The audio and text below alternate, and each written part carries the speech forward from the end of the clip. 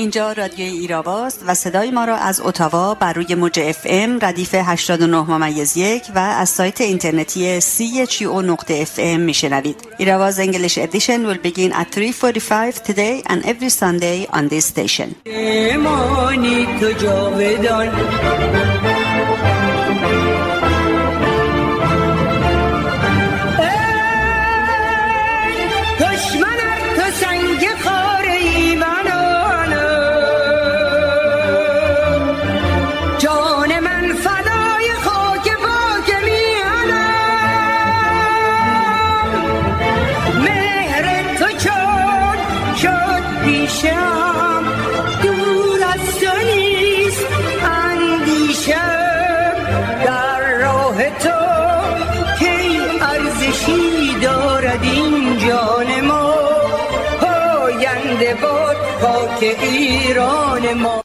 من فکر می کنم هرگز نبوده قلب من این گونه گرم و سرخ.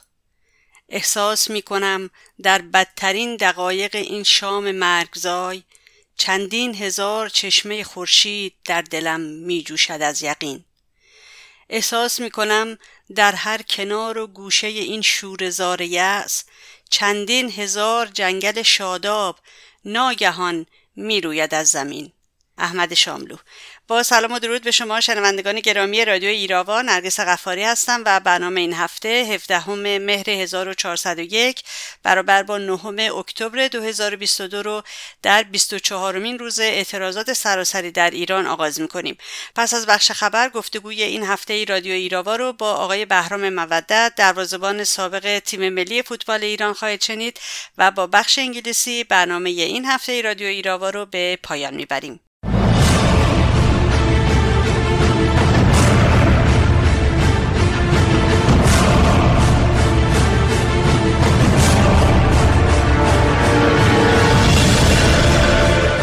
روز جمعه 7 اکتبر برابر با 15 مهر در یک کنفرانس مطبوعاتی جاستین ترودو نخست وزیر و کریستیا فریلند وزیر اقتصاد و معاون نخست وزیر کانادا به طور رسمی سپاه پاسداران را یک سازمان تروریستی و رژیم آخوندها را قاتل نامیدند. به گزارش خبرگزاری فرانسه، کانادا روز جمعه اعلام کرد که ورود بیش از 10,000 نفر از اعضای رژیم ایران از جمله سپاه پاسداران را که اتاوا آنها را مسئول اقدامات هولناک علیه مردم ایران می‌داند ممنوع خواهد کرد. جاستین ترودو گفت که ایران را تحت قوی‌ترین مفاد قانون حمایت از مهاجرت و پناهندگان کانادا قرار داده است و بیش از 10,000 افسر و اعضای ارشد سپاه پاسداران را اصلی‌ترین مسئولان این رفتار شنیع می‌داند که برای دولت کانادا غیرقابل قبول است. وی گفت این قوی‌ترین اقدامی است که ما باید توسط آن به دنبال دولت‌ها و نهادهای دولتی برویم و افزود که این اقدام قبلا فقط علیه رژیم‌ها برای جنایات جنگی یا نسل‌کشی اعمال شده است. سایت CBC کانادا نیز در همین روز نوشت کریستیا فریلند معاون نخست وزیر و وزیر اقتصاد گفت رهبری سپاه پاسداران تروریست هستند. سپاه پاسداران یک سازمان تروریستی است. امروز من سپاه پاسداران انقلاب اسلامی را تحت قانون RPA لیست‌گذاری می‌کنم و در واقع من طیف گسترده از رژیم ایران را لیست‌گذاری می‌کنم. ما به طور رسمی این واقعیت را به رسمیت می‌شناسیم و به این ترتیب عمل خواهیم کرد. بیش از 10,000 نفر از مقامات ارشد این سازمان تروریستی از ورود و پا گذاشتن به کانادا برای همیشه ممنوع می‌شوند. هر کسی که در این لیست باشد از تجارت یا مخفی کردن سرمایه‌هایشان در اینجا ممنوع خواهد شد. پیشتر ملانی جولی وزیر خارجه کانادا روز 5 اکتبر برابر با 13 مهر در مورد تحریم‌های کانادا علیه رژیم به دلیل سرکوب اعتراضات و قیام سراسری در توییتی نوشت کانادا در کنار مردم ایران می‌ایستد. ما فرماندهی هسته مرکزی سپاه پاسداران را تحریم کرده‌ایم و اقدامات بیشتر از این را نیز انجام خواهیم داد. روز چهارشنبه 6 اکتبر نیز وزارت خزانه‌داری آمریکا 7 مقام ارشد رژیم را به دلیل نقششان در سرکوب اعتراضات سراسری و قطعی اینترنت تحریم کرد. کمیته پارلمانی برای ایران دموکراتیک که شامل پارلمانترهای فرانسوی با گرایش‌های سیاسی مختلف طی بیانیه حمایت خود را از قیام سراسری مردم ایران اعلام کرد. این بیانیه از جمله توسط 3 تن از اعضای هیئت رئیسه مجلس ملی فرانسه و نایب رئیسان کمیته پارلمانی برای ایران دموکراتیک در مجلس فرانسه و سسیل ریهاک رئیس کمیته پارلمانی برای ایران دموکراتیک امضا شده است. به دعوت کمیته دوستان ایران آزاد همزمان با بحث پیرامون قطعنامه پارلمان اروپا، خانم مریم رجوی رئیس جمهور برگزیده شورای ملی مقاومت ایران برای دوران گذار روز چهارشنبه 5 اکتبر آخرین تحولات مربوط به قیام مردم ایران را برای گروهی از نمایندگان پارلمان اروپا تشریح کرد. در این جلسه نمایندگان خاویر زارزالخوس از اسپانیا و میلان زور از اسلوونی، رؤسای مشترک کمیته دوستان ایران آزاد، یان زهرادیل معاون کمیته تجارت بین‌المللی، استانیسلاو پولچاک از جمهوری چک، خوزه مانوئل فرناز از اسپانیا و هلموت گوکینگ از آلمان سخنرانی کردند. مریم رجوی گفت ایران در آستانه تغییر است. قیام سراسری در بیش از 170 شهر در جریان است. رژیم با سرکوب وحشیانه که 400 کشته و 20,000 دستگیری به جای گذاشت نتوانسته است آن را متوقف کند. به اضافه که زنان نقش تعیین کننده ای در قیام ایفا می کنند. آنها نیروی تغییر هستند. رژیم زن ستیز در ایران آنها را شهروند درجه دوم می داند. همانطور که سالها پیش گفتم، رژیم توسط کسانی سرنگون می شود که کاملا به آنها بی‌اعتنایی می کند. بله، زنان. مردم ایران از کشورهای اروپایی انتظار دارند حق دفاع از خود در برابر هجوم وحشیانه رژیم و حق مبارزه برای آزادی را به رسمیت بشناسد. سفیران خود را از ایران فرا بخوانند و سفارت‌های رژیم را تعطیل کنند. مقاومت ایران با 57 سال مبارزه با دو دیکتاتوری شاه و شیخ یک آلترناتیو دموکراتیک برای تضمین یک انتقال مسالمت‌آمیز قدرت به مردم پس از سرنگونی رژیم آخوندها ارائه می‌کند. بیش از 49 تن از ورزشکاران ایرانی در بیانیه‌ای از قیام مردم ایران حمایت کردند. در این بیانیه که چهره‌های ورزشی پیشکسوت و جوان همچون پهلوان مسلم اسکندر فیلابی برنده 17 مدال مسابقات کشتی جهانی و بین‌المللی، بهرام مودت ملی‌پوش فوتبال ایران، محمد قربانی قهرمان کشتی جهان، فیروزه اجاق ملی‌پوش بسکتبال ایران، حسن نایب‌آقا ملی‌پوش فوتبال ایران، محمود سرابی کارشناس ورزش و مربی فوتبال و ورزشکاران جوان در خارج از کشور مانند گلپر پرورده نایب قهرمان ژیمناستیک اروپا، سلماز ابوعلی قهرمان کاراته آمریکا، ندا امانی فوتبالیست و مربی باشگاه‌های سوئیس به چشم می‌خورد آماده است. ما جامعه ورزشی ایران را فرا می‌خوانیم که بنابر سنت قهرمانان ورزشی و پهلوانان ایران به کمک و یاری قیام کنندگان و مردم مظلوم و تحت ستم و سرکوب ایران بشتابند و به رژیم فاشیستی مذهبی آخوندها نشان دهند که تا سرنگونی این نظام پلید از پای نخواهند نشست. ما ورزشکاران آزادیخواه را به حمایت تمام عیار از جنبش مردم ایران تا سرنگونی دیکتاتوری منحوس آخوندی و پیروزی نهایی فرا می‌خوانیم.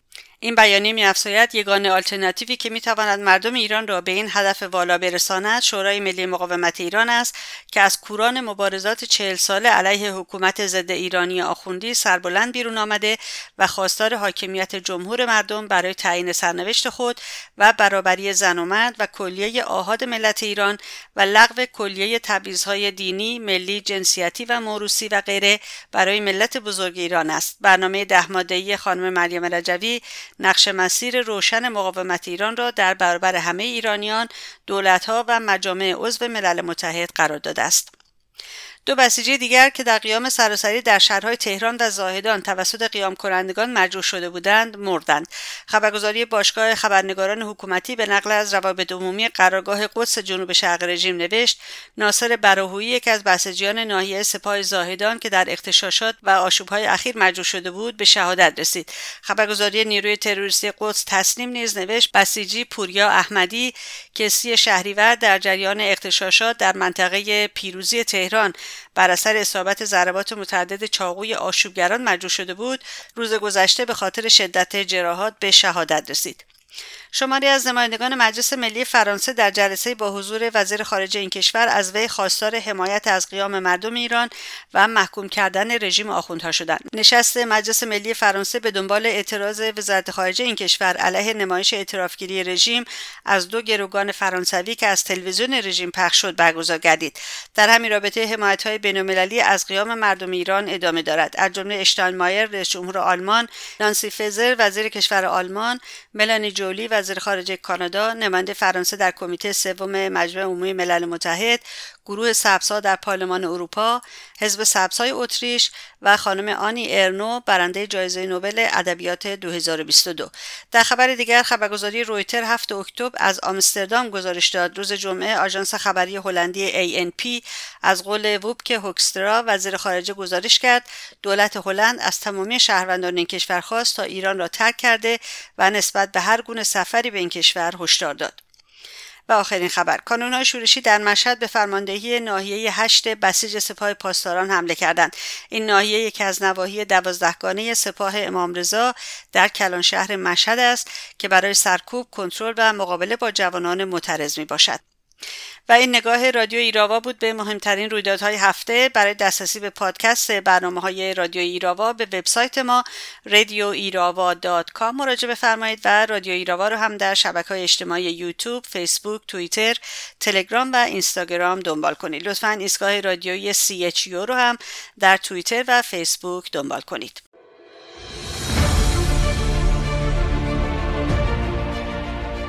فصل درو رسیده شد حاصل تو طوفان.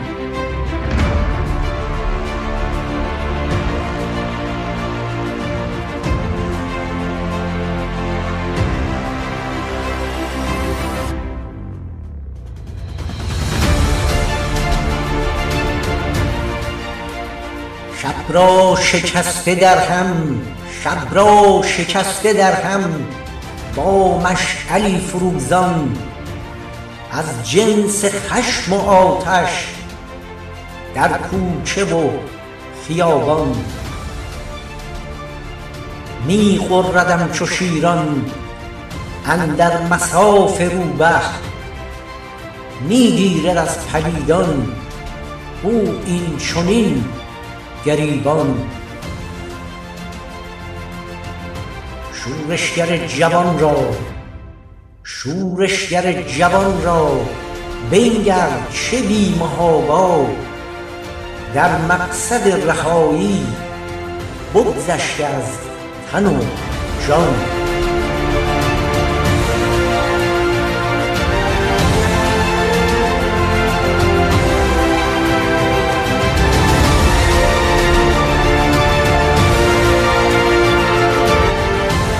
آزاده زمان است، آزاده زمان است، نسلی که می خروشد پویا و سرخ و سرکش اندر مصاف شیطان. شوریده بر ستمگر بندش گسسته از بند، چون سیل می خروشد از چشمه های طغیان. بانگ زنان شنیدی؟ بانگ زنان شنیدی؟ از جان گذشته گفتند از پا نمی نشینی، تا شب رسد به پایان.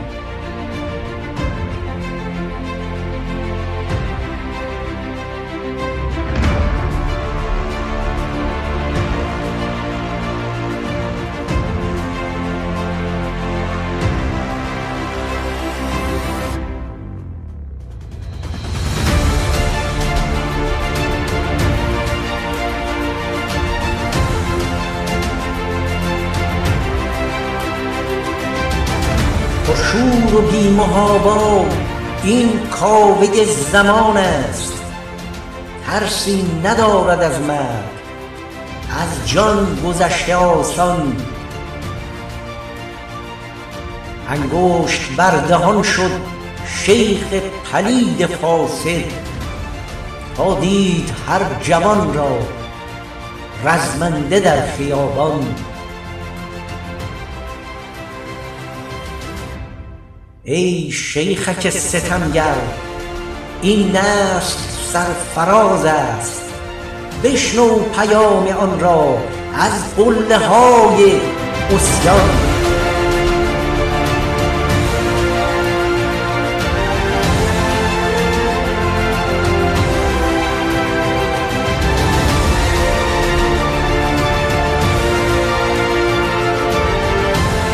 دادخواه خون در خون تپیدگان است.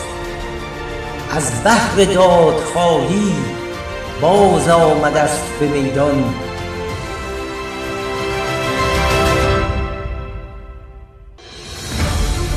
چون سایه در پی تو می آید و بران است، تا برکند ز ریشه بنیاد تو ز بنیان. بذری فشاندی از کین، بذری فشاندی از کین، در جای جای میهن. فصل درو رسیده شد حاصل تو طوفان.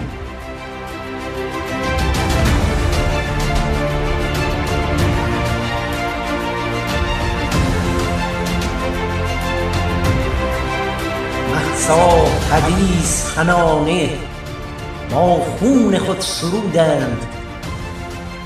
یا مرگ یا رهایی، جانم فدای ایران، جانم فدای ایران.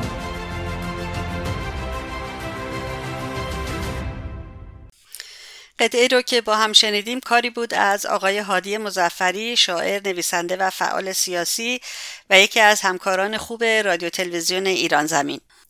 امروز یکشنبه هست، 17 مهر، 24مین روز قیام و اعتراضات سراسری مردم ایران و همونطور که میدونید این قیام حمایت‌های زیادی از بسیاری از طیف‌های گوناگون ورزشی، هنری، سیاسی، حقوق بشری و غیره از کشورهای غربی به دست آورده.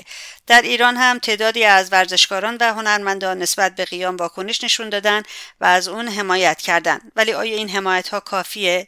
اصولاً چه لزومی داره که ورزشکاران از قیام حمایت کنند؟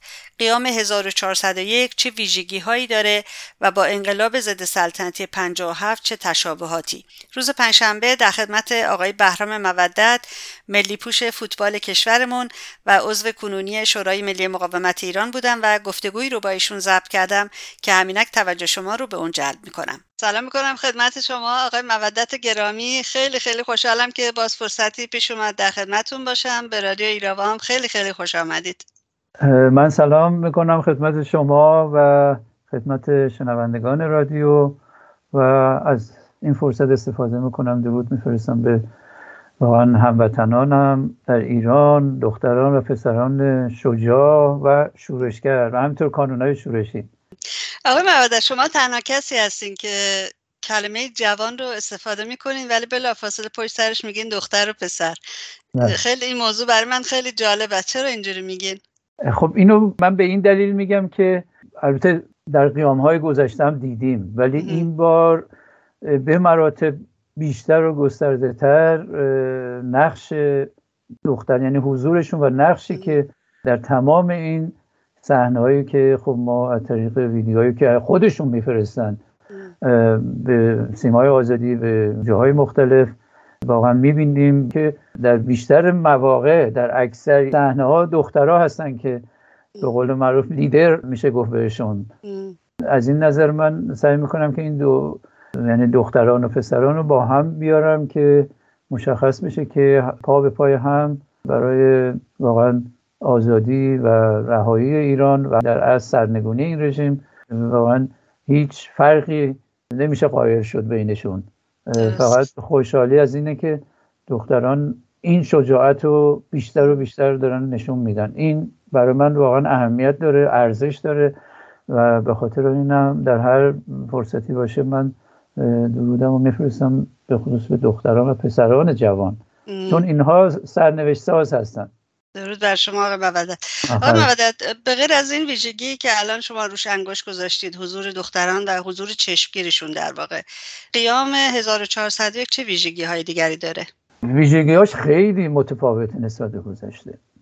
دو موضوع رو در ارتباط با رژیم آخوندی و خود خامنه‌ای مشخص کردن و این از وجوه با ارزش این قیام هست. یک، مسئله سرنگونی رژیم رو مطرح میکنن، شعار میدن و یک، مرگ بر خامنه‌ای میگن که این سنت شکنه تقریبا میشه گفت در این قیام هایی که داشتیم، اگرچه بوده ولی به این شکل و از ابتدا و هنوز هم ادامه داره. این یکی از ویژگی های این قیام هست. بعد گستردگی این قیام هست در شهرهای مختلف، فقط منحصر به شهرهای بزرگ نیست. درست. مثل سابق در خیلی از شهرها و خیلی از شهرهای کوچک. ویژگی دیگهش اگه سوالی بود من در خدمتتونم، ولی ویژگی دیگهش حضور دانش آموزه و دانشجوها هست. ما خب در تاریخ سیاسی خودمون، چه در زمان اون حکومت سلطنت که اصلا روز دانشجو به این دلیل که دانشجوها در خط مقدم مبارزه بودن بعد از اینکه چند نفر شهید شدن گذاشته شد و از اون به بعد دانشجوها حتی در انقلاب ضد سلطنتی 57 هم نقش بسزایی داشتن و این قیام رو ما میبینیم که اونها هم شریک هستن و واقعا عامیانش اگه بگیم لبیکی که اینا دانشجوها دادن و بعد دانش آموزه به محض اینکه مدارس باز شد و من الان باز تاکید میکنم که دختران بیشتر دارن خودشون رو نشون میدن، اگرچه سمبولیک روسریاشون رو برمیدارن، ولی در اصل که ما همه میدونیم، خودشون هم میدونن، ملت ایران هم میدونن و همه میدونن که خواست اساسی سرنگونی رژیمه، چون روسری و مسائل دیگه ابزارهای سرکوب هست در جامعه. درست، دقیقاً با تو موافقم 100%. آقای مودت، تقریبا 1 ماه داره از قیام 1401 میگذره. به نظر شما نمیدونم زود باشه این سوال یا نه، آیا فکر میکنین این قیام داره به سمت انقلاب میره و آیا شباهت‌هایی با شما اشاره کردید که شما خودتون هم فعال بودین توی انقلاب ضد سلطنتی 57، آیا شباهت‌هایی با اون انقلاب داره؟ در چند موضوع شباهت داره، ولی تفاوت‌هایی هم هست در سیستم سرکوب و سیستم حضور وحشیانه که ما چند روز گذشته شاهدش بودیم که واقعا این مزدوران، این پاسداران و لباس شخصی‌ها، خب تفاوتش در اینه که اون یک سیستم دیکتاتوری کلاسیک بود و وابسته، به خاطر اینم وقتی که آمریکا و اروپا ناامید شدن از شخص خدایگان، بعد این که ارتش در اختیارشون بود، ارتش رو تقریبا خنثی کردن. ولی این تفاوتش در اینه که اینا خب رژیم وابسته نیست و تا اونجا که تونسته نیروهای مزدور تربیت کرده. تفاوتش در اینه. ولی اینکه این میتونه هرچه زودتر به انقلاب برسه، خب به پارامترهای خیلی زیادی بستگی داره. ولی اگر این سوال رو شما مثلا 20 روز پیش میکردید، هیچ کس جرئت نداشت بگه که 20 روز مردم و جوانان میتونن تو خیابونا دوام بیارن، مقاومت بکنن. بنابراین اگر همینطور ادامه پیدا بکنه، همینطور گستردگیش به شکلی باشه که اقشار مختلف جامعه، به خصوص خانواده ها حامی بشن، حضور پیدا بکنن و خیابونا مملو از جمعیت بشه، خب اینا نمیتونن به راحتی وارد کارهای وحشیانه‌ای که سابقا هم در قیام‌ها انجام دادن. همین جاش هم تا به حال اگه اشتباه نکنم فکر کنم تا حدود 400 شهید و بیش از 20,000 دستگیری بوده. درست. یقینو که ما داریم که در هر صورت این رژیم سرنگون میشه و اگر همین 20 روزی که شاهد بودیم و بی‌نظیر بوده، همونطور که اشاره کردید تفاوت‌های زیادی هم داشته، همینطور ادامه پیدا میکنه. این میتونه یک نویدی باشه که نیروهای جدیدی وارد بشن و به خصوص که نقش کانونهای شورشی و اگر به جایی برسیم که ارتش آزادی واقعا شکل بگیره، میتونه رو به انقلاب بره، یعنی نزدیک به انقلاب بشه. درسته، چون یکی از خبرگزاری آمریکایی هم با یک مقام آمریکایی صحبت کرده بودن، گفته بود که رژیم داره فکر میکنه که رژیم داره به نقطه‌ای میرسه که دیگه بدون بازگشت هست. بله، خیلی از روزنامه‌های معتبر جهانی این موضوع رو بهش اشاره کردن که دیگه اعتراضات داره میره به سمت انقلاب. خب دیگه من فکر میکنم راه دیگری هم نمونده دیگه آقای مودت، یعنی راه حل دیگر نیست. نه این که مطمئن، بله حرف شما درسته.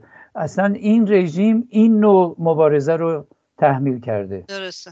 این رژیم از حدود 40 سال پیش این نوع مبارزه رو جلوی راه ملت ایران گذاشته و میشه گفت گروه‌های مخالف و جدیش از جمله شورای ملی مقاومت و سازمان مجاهدین خلق ایران خب ساده ترین این بود که راههای مسالمت آمیز رو میشد انتخاب کرد، چون جان هر یکی از این فرزندان ایران زمین واقعا ارزشمنده و برای ما میدونیم چه سرمایه‌ای هستن، ولی خب این رژیم راه دیگری نگذاشته و اینو اتفاقا در این قیام داریم میبینیم که جوانها دیگه، من جاهایی مثلا میخونم یا پیام میدن که خب چیکار کنیم، این زندگی نیست که ما داریم میکنیم. وقتی این یه زندگی که یک نوع مرگ، خب بهتر ما حاضریم که جونمون رو بدیم تا حداقل نسل یا همین نسل یا نسل‌های بعدی بتونن واقعا به یه زندگی انسانی دست پیدا بکنن. درسته. آقای مودت، شما خودتون ورزشکار بودید، دروازه‌بان سابق تیم ملی ایران بودید و این روزها هم ما می‌بینیم که بعضی چهره‌های ورزشی، حالا فوتبالیست‌های ایرانی به طور مشخص، نسبت به قیام واکنش نشون میدن. بعضی‌ها معتقدن که خب این حمایت‌ها کافی نیست و باید بیان تو صحنه. من از سوالم این است که در واقع نظرتون در رابطه با اینها چیه؟ ولی قبل از اون میخوام یه سوال دیگه مطرح کنم که اصولاً چه لزومی داره که ورزشکار یا ورزشکاران بیان از قیام حمایت بکنن یا نکنن؟ تأثیری داره تو این قیام؟ من خب ابتدا به این سوال شما سعی میکنم که یه مقدار توضیح بدم در موردش. البته همه اقشار جامعه در همه مسائل جامعه نقش دارن. هر کی بنا به در اصل شرایطی که دارن، از قشر بازاری، نمیدونم فرهنگی، هنری، نظامی ها حتی و همینطور ورزشکاران، جامعه ورزشی نقش بسزایی داره.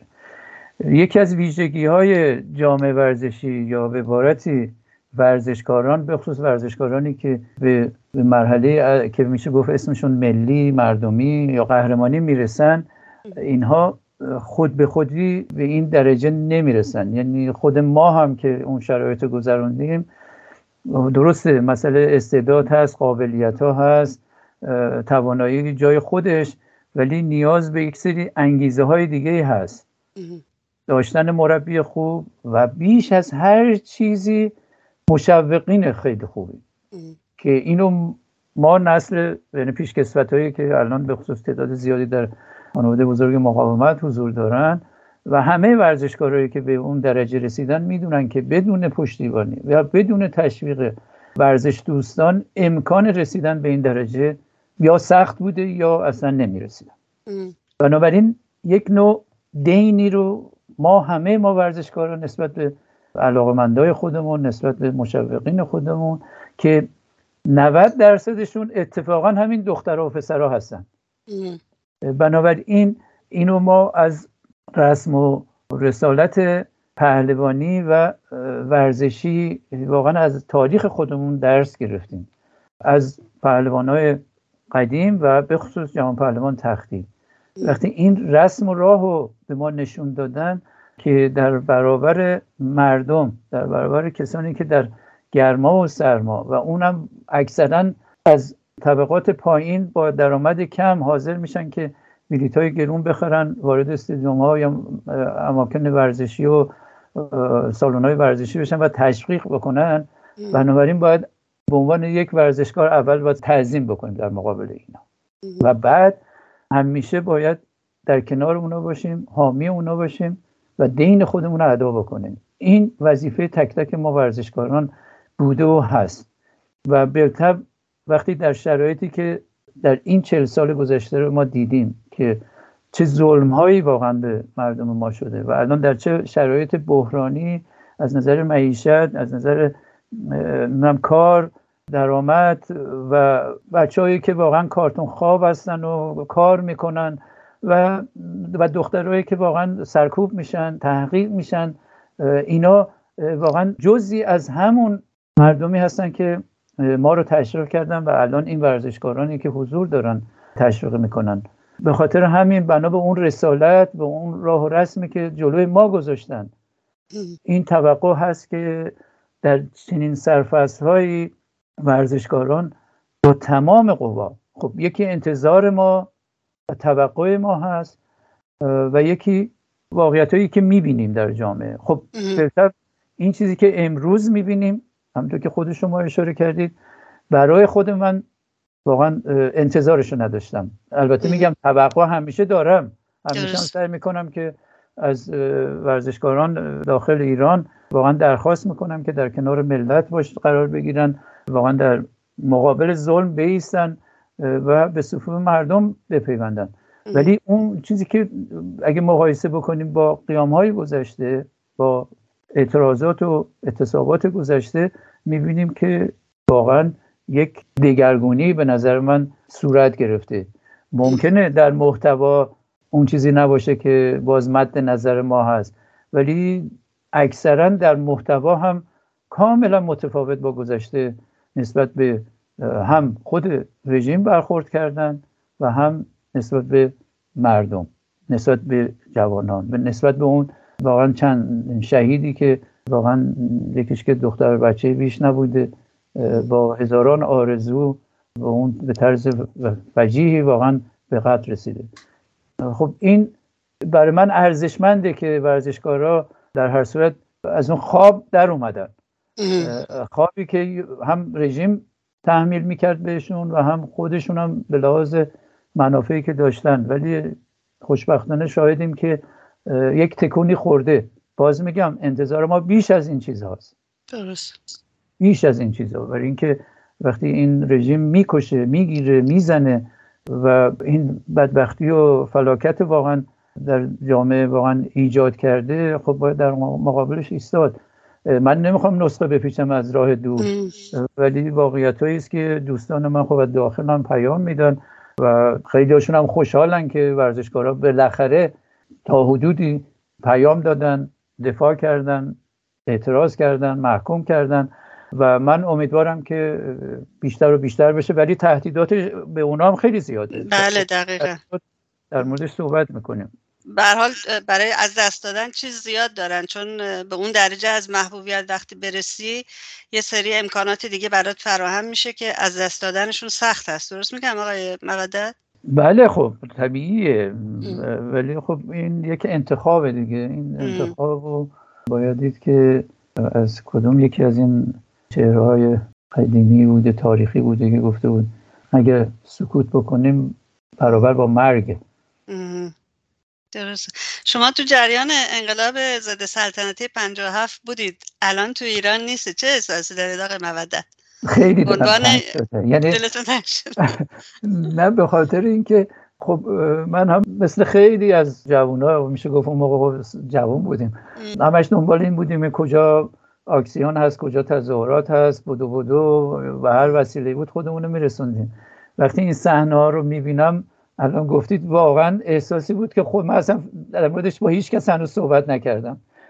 شما چون این سوال رو کردید، من احساسم میتونم صادقانه به شما بگم که هم یاد اون دوره افتادم و هم آرزو داشتم که واقعا اونجا بودم و میتونستم هر کاری که دستم بر بیارم برای این نسل بکنم که واقعا بتونن به هدفشون برسن. دلتنگی هم الان بیشتر شده. خب همیشه آدم دلتنگ وطنش هست، دلتنگ وابستگی هایی که اونجا داشته و داره، ولی این لحظه‌ای و این صحنه‌ای که من میبینم واقعا این احساس رو چندین برابر کرده که ای کاش من و همینطور من فکر میکنم تک تک ما که در این خانواده مقاومت هستیم این احساس رو داریم که ای کاش میتونستیم همه اونجا باشیم. و من مطمئنم که الان اشرف نشانان و اشرفیان واقعا دلشون هم میخواست که الان تو صحنه بودن. دقیقاً. خب حالا که ما این خارج کشور هستیم، چه وظیفه‌ای داریم آقای مودت؟ چه کار میتونیم بکنیم براشون؟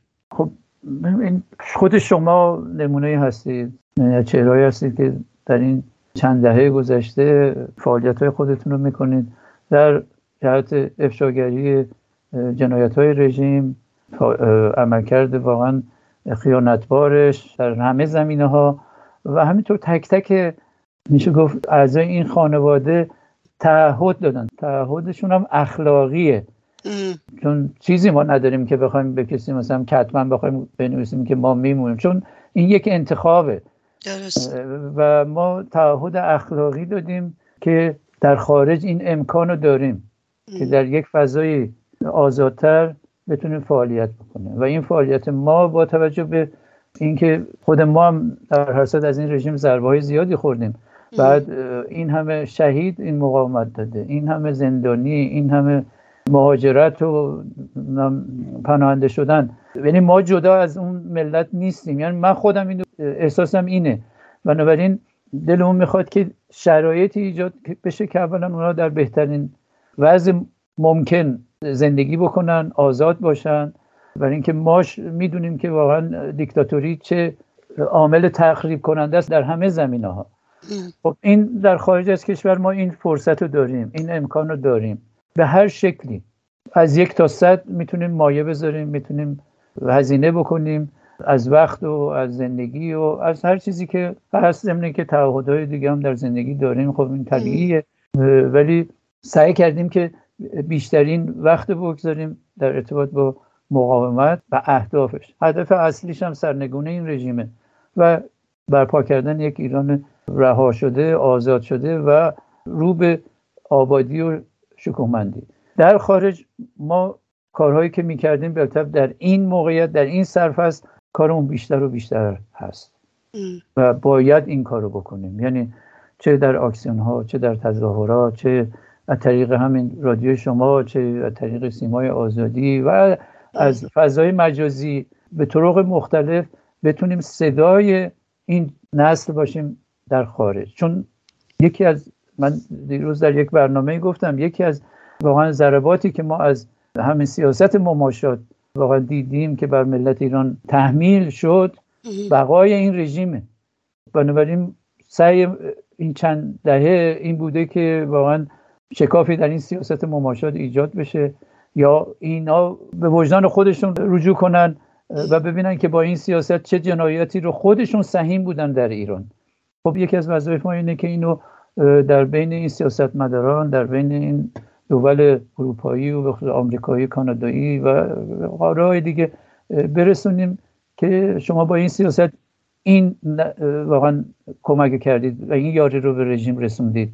و همینطور صدای واقعا سرکوب شدگان باشیم، اونایی که در زندان هستن، زندانیای سیاسی و اونایی که شهید شدن. همین موضوع مثلا دادگاه نوری در سوئد، در اسکاتلند، خب اگر صاحبی نداشت فکر نمی کنم من و شما به این باور می رسیدیم که نوری محاکمه می شد. دقیقا. بنابراین این مقاومت در هر جا و ما هم به عنوان عضوی از این مقاومت در هر گوشه‌ای که باشه باید در همه زمینه‌ها بتونیم رژیم رو افشا کنیم، رژیم رو ببریم پای مسائل حقوق بشری محکوم بشه، بتونیم این سیاست مماشات رو رقیق‌تر بکنیم، بتونیم صدای خودمون رو برسونیم و بعد به داخل هم برسه که ایرانیای خارج از کشور همشون دنبال نیستن که خوشنشین رو انتخاب بکنن. در هر صورت یک سری دغدغه دارن و این دغدغه‌شون هم در درجه اول ایران خودمون، ملت ایران هست. به خاطر این کارهای زیادی صورت گرفته. اصلا نمیخوام روش مبالغه بکنم و بگیم خیلی کار کردیم، نه، ولی الان من فکر می‌کنم بیشتر میتونیم کار کنیم و باید این کارو بکنیم. آقای مودت، خامنه‌ای بالاخره بعد از 20 روز فکر میکنم شد دیگه به صحنه اومد. توی یک مراسمی بود برای دانش آموختگان دانشگاه افسری، آمد اونجا و سخنرانی کرد. ضمن اینکه اومد بگه که من زنده هستم، چون شایعه مرگش خیلی پیچیده بود. اومد این جمله رو گفت، من این جمله رو براتون میخونم. گفت که اگر قضیه این دختر جوان هم نبود، بهانه دیگری به وجود می آوردند تا امسال در اول مهر در کشور ناامنی و اغتشاش ایجاد کنند. به نظرم حرف خوبی زده، درست گفته. یعنی واقعا همون شعاری که مردم میدادن اصل نظام نشانه است. خب اینا که خودشون به خوبی میدونن، نه امروز، سالیان سال هست که دقیقاً خودشون واقف هستن به این تضادی که بین خودشون، سیستمشون و ملت ایران هست و اینو به میشه گفت در خیلی جاها حالا با فرمول بندی های متفاوت اذعان داشتن. بعد میبینیم که خب همین حرکت یا همین 20 روزی که حالا خب چند روز پیش صحبت کرده، تا اون زمان 2 هفته‌ای که واقعا این نسل در خیابونها یک همچین شورشگری از خودش نشون داده، میبینیم که خود خامنه ای مجبور میشه که اونم بعد از اینکه 2 هفته واقعا صداش در نیامد اونم وارد شده و یک همچین صحبتی کرده. این صحبتاش اتفاقا الان اگه فرصت باشه من اشاره بکنم که اشاره کرده به اظهار نظرهای ورزشکاران و هنرمندان و این چیزی بوده که البته چند سال پیش هم یه همچین صحبتی ولی با یه مضمون خیلی رقیق‌تر، ولی این بار به یک صورتی گفته از نظر من این موضع‌گیری ها هیچ اهمیتی ندارد و نباید در مورد آنها حساسیت به خرج داد. ولی در جای دیگه ضعف خودش و کابوس خودش رو به این شکل ادامه میده. میگه جامعه ورزشی ما سالم است و در آن عناصر مؤمن و با شرف کم نیستند و موضع‌گیری چند نفر ارزشی نداره. یعنی این موضع‌گیری این تعدادی از ورزشکاران اولا خیلی سعی میکنه رقیق نشون بده و بعدم یعنی اینکه اینا بی‌شرفن که همین باعث شد که تعدادی از ورزشکارا واقعا واکنش نشون بدن. یعنی نشون میده که ورود خامنه ای همونطور که گفتید به این موضوع اونم بعد از 2 هفته تقریبا یا بیشتر 16 روز 17 روز نشون میده که هیچ چی تو چنتم نداره به جز اینکه باز این جریاناتو بگه که از طرف آمریکا و اسرائیل و جای دیگه است، ولی بعد وقتی افراد وابسته خودش از کله گنده های خودش میان و طوری موضوع رو باز میکنن که نهایتاً مجبور میشن که از کانونهای شورشی از یه سازماندهی صحبت بکنن و اطلاعات خودشون هم بیش از این اندازه است که بخوان به بیرون بدن که نمیدن. میدونن که بدون سازماندهی امکان این که اولا یک همچین شعاری تیز و تند از روز اول مرگ بر خامنه ای داده بشه و بعد به این شکل تهاجمی باشه و به این شکل به مراکز نظامی امنیتی حمله بشه و اون بنرها و نمیدونم عکس‌ها و تصاویر خامنه‌ای رئیسی و خمینی و اینا رو یا پاره بکنن یا با آتیش بکشن. اتفاقا من فکر کنم این صحبت خامنه‌ای برای من درک من اینه که اتفاقا خودش خیلی خیلی خوب میدونه که اوضاع خیلی خرابتر از اون چیزیست که داره به مزدورا و وابستگان خودش وانمود میکنه. بله، چون بعضی از مقامات حکومتی اومدن و در واقع تشری زدن به این گشت ارشاد که مهسا امینی یا ژینا امینی رو کشته بودن و فکر میکنم همین خامنه‌ای که اومد در واقع تشری بود به اونها که صداتون رو ببندید و در نظام رو حفظ بکنید. اوجب واجبات است. بله. یه جای دیگه آقای مودت خامنه‌ای گفته بود که یعنی در واقع اومد گفت که نیروهای انتظامی و بسیج بهشون ظلم شده، بعدم گفت که این جوانها رو باید تنبیه بکنن یا مجاهدین یا اون کلمه‌ای که خودشون استفاده میکنن منافقین رو باید محاکمه کنن و گروه‌های مخالف رو از بین ببرن. یعنی نمیدونم خودش ترسیده یا اینکه میخواست جامعه رو بترسونه آقای مودت؟ من که اعتقادم اینه که خودش چند برابر نسبت به گذشته در کابوس این سرنگونی و نابودی به سر میبره. برداشت شخصی خود من هست، البته اکثرا همینطور نظر میدن، ولی همیشه همین بوده که سعی کرده که در سرفصل‌های بتونه نیروهای خودشو و به خصوص نیروهای بدنه که خب در قسمت‌هایی هستن که از قدرت دورن یا از این راندخاری و نمیدونم دزدی‌ها و اینا به دورن یا در حداقل این امکاناتو دارن بتونه اونا رو حفظ بکنه. به خاطر این واگذاری وارد میشه و سعی میکنه که اونا رو یه مقدار بهشون امید بده و بعدم خب البته میشه برداشت‌های متفاوتی داشت. خیلی دلش میخواسته ولی تا امروز نتونسته که بخواد همه مردم تو خیابونا از بین ببره. در واقع در ذات و در نیت خامنه‌ای و این تمامیت رژیم این وجود داره، اینو ما نباید فراموش بکنیم. دقیقاً چون وقتی با هلیکوپتر میره مردم زاهدان اونجور رگبار میبندن. بله این یعنی در برای بقای خودش برخلاف سیستم‌های دیگه، برخلاف سیستم گذشته، اینها سعی میکنن تا آخرین لحظه قدرت خودشون رو حفظ بکنن. بنابراین اینجور صحبت‌ها من فکر میکنم بیشتر از زاویه ضعف خودش و رژیمش باید بهش نگاه بکنیم، وگرنه نیازی نبود که به این شکل وارد بشه. هم نیروهای خودش که نق میزنن به گشت ارشاد یا به جریانات دیگه، اونا رو واقعا بهشون پرخاش بکنه و بعدم بخواد نیروهای دیگه بدنه این سیستم رو بتونه امید بهشون بده و حفظشون بکنه. ولی من بعید میدونم که موفق بشه، چون این گونه عملکردی که ما در این 20 روز دیدیم، شاهدش بودیم، من تکرار میکنم که تفاوتش با قیام‌های گذشته در شکل سازماندهیش، در برد شعارها و همینطور در شکل تهاجمیش در یک اشل دیگه است و اینو هم وزارت اطلاعات خود خامنه‌ای میدونه و هم خودش و هم دار و دستش.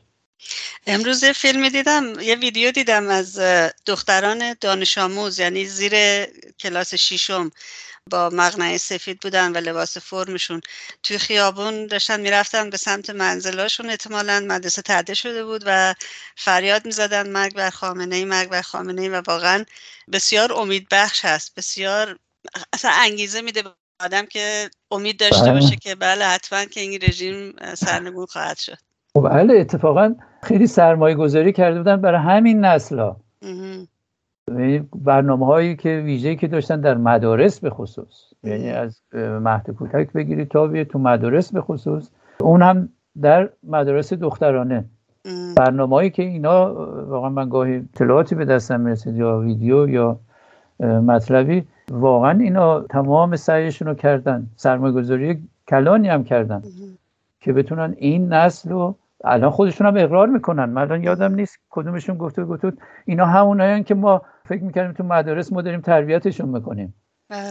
و نکردن، یعنی نکردن که نمیتونن، برای اینکه هیچ انسانی، خب اون دختر بچه‌م توی خانواده خودش میبینه مشکلاتو، میبینه و وقتی اینجوریه که وقتی یک جایی میتونه نفس بکشه، صداشو در بیاره، اولین چیزی که به نظرش میرسه، که به درستی هم به نظرش میرسه، همون شعار مرگ بر خامنه‌ای، شعار اصلیه و شعار نابودیه. بله. و این به نظر من سنت شکن بوده نسبت به گذشته در کل اگه ببینیم. آقا مودت، چشمانداز رو چگونه میبینید شما؟ چشمانداز ما باید ببینیم بر اساس اون چیزی که این مقاومت از 40 اندی سال مطرح کرده، روی این موضوع هم مانده و هزینه‌های گزافی هم داده، به خصوص هزینه‌های انسانی و سرمایه‌هایی رو واقعا از بهترین انسان‌ها، بهترین فرزندان این مملکت رو در این راه فدا کرده. و اونم این بوده که از روزی که من یادم از موقعی که شورای ملی مقاومت تأسیس شد، که من اون موقع ایران بودم، شنیدم از همون موقع مسئله سرنگونی مطرح شده و تا امروز هم ادامه داره. باور ما، چون اگر این باور و این یقین وجود نداشت، این مقاومت نمیتونست دوام پیدا بکنه و تعهدی که تک تک اعضای این مقاومت دادن و پروسه‌ای که تا به حال طی شده، این اگر قرار بود، البته این نیست که همیشه پیروز باشه، همیشه نه، و پیروزی بوده، شکست بوده، افت بوده، ولی اون چیزی که مهم بوده اون هدف و مرزی که اولا با رژیم داشته بابت این نگه داشتن این مرز و حفظ این مرز هم باز هزینه‌های گزافی داده و بعد این که بتونه این موضوع سرنگونی رو پیش ببره، نه به صورت فرمالیستی، نه اینکه فردا بیاد بره مذاکره بکنه، نه اینکه فردا از یک موضوعش کوتاه بیاد یه موضوع، نه، در چارچوب همون برنامه‌ای که از ابتدا تنظیم شده و تصویب شده اونو تا امروز ادامه داده. بنابراین من این صحبت بر اساس این 40 اندی سال واقعا مقاومت دارم میگم، یعنی نظر خودم هست که بر این اساس باور و یقین ما اینه که این سرنگون میشه این رژیم. الانم این 20 روز نشون داده که این قیام وارد یک فاز جدیدی شده.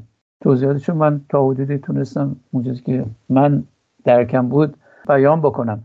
خب ما همینو میخواستیم، یعنی اینکه جرقه زده شده و الان هم میبینیم که خب این شکل سازماندهی، من تکرار میکنم کوتاه، و این شکل شعار بردن و اینطور تهاجمی نشون دادن، اونم تهاجمی با دست خالی، خب این روند اگر ادامه پیدا بکنه که برمیگرده به پارامترهای خیلی زیادی، از جمله این که خب اقشار مختلف جامعه، مردم، خانواده ها بیشتر و بیشتر به حمایت دست بزنن و بیان در کنار این قیام کننده ها، این شورشگران. خب هر چقدر تعداد بیشتر بشه، به طب زدن اینا و تیراندازی به اینا امکانش خیلی خیلی کم خواهد بود. و همینطوری که صحبت شد، حمایت‌هایی که از خارج میشه و یا دولت‌های مختلف که الان صحبتش هستن که کانادا تحریم کرده، آمریکا امروز اعلام کرد در یک خبر فوری، وزیر دفاع رو تحریمش کرده و یک دو تا دیگه، و اروپا هم داره وارد میشه. خب اینا کمک کننده هستن. و همینطور اینکه خواست ما مثلا در خارج این بوده که سفارتخونه ها رو ببندن. خب اگر به این مرحله برسیم ضربه است برای رژیم. همینطور که داخل رادیکال تر بشه، بهتر یک سری مسائل دیگه که الان جای بحثش نیست ورود پیدا میکنن و میتونه سرنوشت ساز باشه و وارد مرحله انقلاب بشیم. باید منتظر بود، ولی اون چیزی که ما شاهدش بودیم 20 روز قبل، هیچ کدوم از ما به این شکل باور نداشتیم. ولی باور اصلیمون اینه که این رژیم سرنگون باید بشه و اونم به دست مردم و با حضور نیروهای مقاومت، کانونهای شورشی و ارتش آزادی. این تصور من بر اساس باورام هست. امیدواریم اون روز حتما ببینیم. به قول شما دیگه امید نیست، حتما یقین هست که این رژیم آخونده به زودی سرنگون میشه و بعد باید دیگه آستین رو بالا بزنیم و در یک فضای باز سیاسی برای آبادی کشورمون و آسایش مردم خوبمون واقعا تلاش بکنیم. اون نگرانش من نیستم بعدش. بله. اینکه انقدر پتانسیل هم در داخل هست و هم نیروی عظیمی از متخصصین در خارج هستن که حاضرن از همه چیزشون بگذارن و واقعا کمک کنن. اون دور از دسترس نیست. اون چیزی که هست که این خامنه‌ای با تمام قواش و با تمام دیو صفتیش، خونخواریش میخواد جلوی این سرنگونی رو بگیره و این سخت‌ترین کاری است که باید به دست ملت و نیروهای مبارز و مقاوم صورت بگیره. دقیقاً. خیلی ممنونم از وقتتون آقای مودت، توضیحات بسیار مفیدی که فرمودید.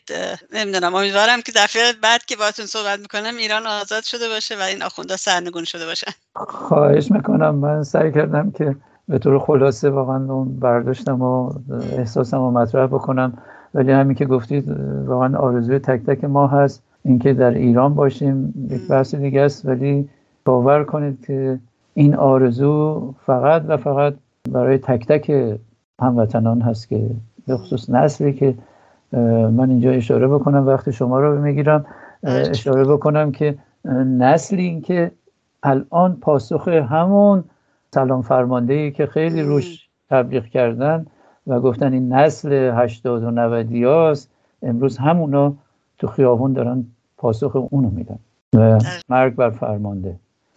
دقیقاً همینطوره. این آرزو من هست که واقعا، یا آرزو تک تک ما هست که اون روزو ببینیم که همین دخترانی که دیدید با چه شوری تو خود مدرسه، اون بیشرف، بله، شرفی که میگفتن به مدیر مدرسه و یا در خیابانها اینجوری با شور و شرف شعار میدن. خب این شادی و اینو باید در یک سیستم آزاد دموکراتیک واقعا بهشون هدیه کرد، یعنی حقشونه. دقیقاً همینطوره. روزتون بخیر آقای مودت. روز بخیر، موفق باشید. همچنین. تشکر ازتون. آنچه که شنیدید گفتگوی رادیو ایراوا بود با آقای مودت. پادکست تمامی گفتگوهای رادیو ایراوا رو میتونید در شبکه‌های اجتماعی و یا در وبسایت radioirava.com بشنوید. از اینکه تا این لحظه همراه ما بودید ازتون بسیار متشکرم و توجهتون رو به بخش انگلیسی ایراوا جلب میکنم. تندرست و شاد باشید و زنده باد آزادی. Good afternoon, my name is Narges Ghaffari and you're listening to Radio Irava on CHUO 89.1 FM and CHUO.FM in Ottawa. Today is October 9, 2022 and the 24th day of uprising in Iran. On Friday, October 7, the Prime Minister, Honorable Justin Trudeau, and Minister of Finance and PM Deputy announced, "We are listing the Iranian regime and banning more than 10,000 senior members of the Islamic Revolutionary Guard Corps, IRGC, from doing business or even setting foot in Canada." Trudeau said, "Canada has some of the toughest measures of any country in the world when it comes to Iran. Today, we are taking even more action and going even further. In addition, we'll strengthen Canada's overall capacity to implement sanctions so we can move more quickly to freeze and seize sanctioned individuals' assets. We'll also support the establishment of new sanctions bureau in Global Affairs Canada and increase our CMP capacity. These are some of the most powerful tools at our disposal, and we're using them to crack down on the Iranian regime and the thousands of individuals responsible for its heinous behavior." The Iranian resistance English website NCRI reported that as the Iran uprising against the religious dictatorship continues into its fourth week, the sheer courage, outrage, and defiance of Iran's younger generation have locked the political spectrum inside Iran and around the world. The slogans of the protesters and their audacious call for fundamental change have forced the regime and its loyalists on their back foot. The regime has launched a total internet blackout and brutal crackdown that has not gone well with Iranian youth and the general population fighting back to safeguard their lives and their loved ones. The bewilderment of the regime's apologists inside the country goes hand in hand with the shock of the establishment, Ali Khamenei, and his hardcore loyalists, as both are in the state of denial about the simmering revolution before their eyes. Iran's Generation Z is in fighting mood and will no longer take it. The world too has begun to recognize and support their aspiration for change and their right to legitimate defense against a brutal crackdown by a religious fascist regime. On the 21st of the uprising, people in different parts of Tehran, the capital, including Amirabad, the eastern region of Tehran, Tajrish, Qaytariye, Valiasr, Amir Bahadur, and Heravi Square chanted the slogans of "Death to Dictator" and "Death to Khamenei." The cities of Isfahan, Mashhad, Islamshar, Azimiye, Parand and Mehshar, Karaj, Gohardash, Rasht, Urumiyeh, Sanandaj, Shiraz, and Qom witnessed nightly demonstration and continuous car horns in support of the protesters. On Thursday, students demonstrated in Tehran, Bukhan, and Parand chanting "Death to Dictator." For more news regarding Iran, please visit radioirava.com or go to chuo.fm and follow the links to our website. And this is it for this edition of Radio Irava on this October 9. Thank you very much for being with us. Tune into Radio Irava next Sunday at 3 p.m. our local time, right here on chuo.fm or chuo 89.1 FM. Till then, goodbye and bedrood, and as always, long live freedom and have a wonderful day.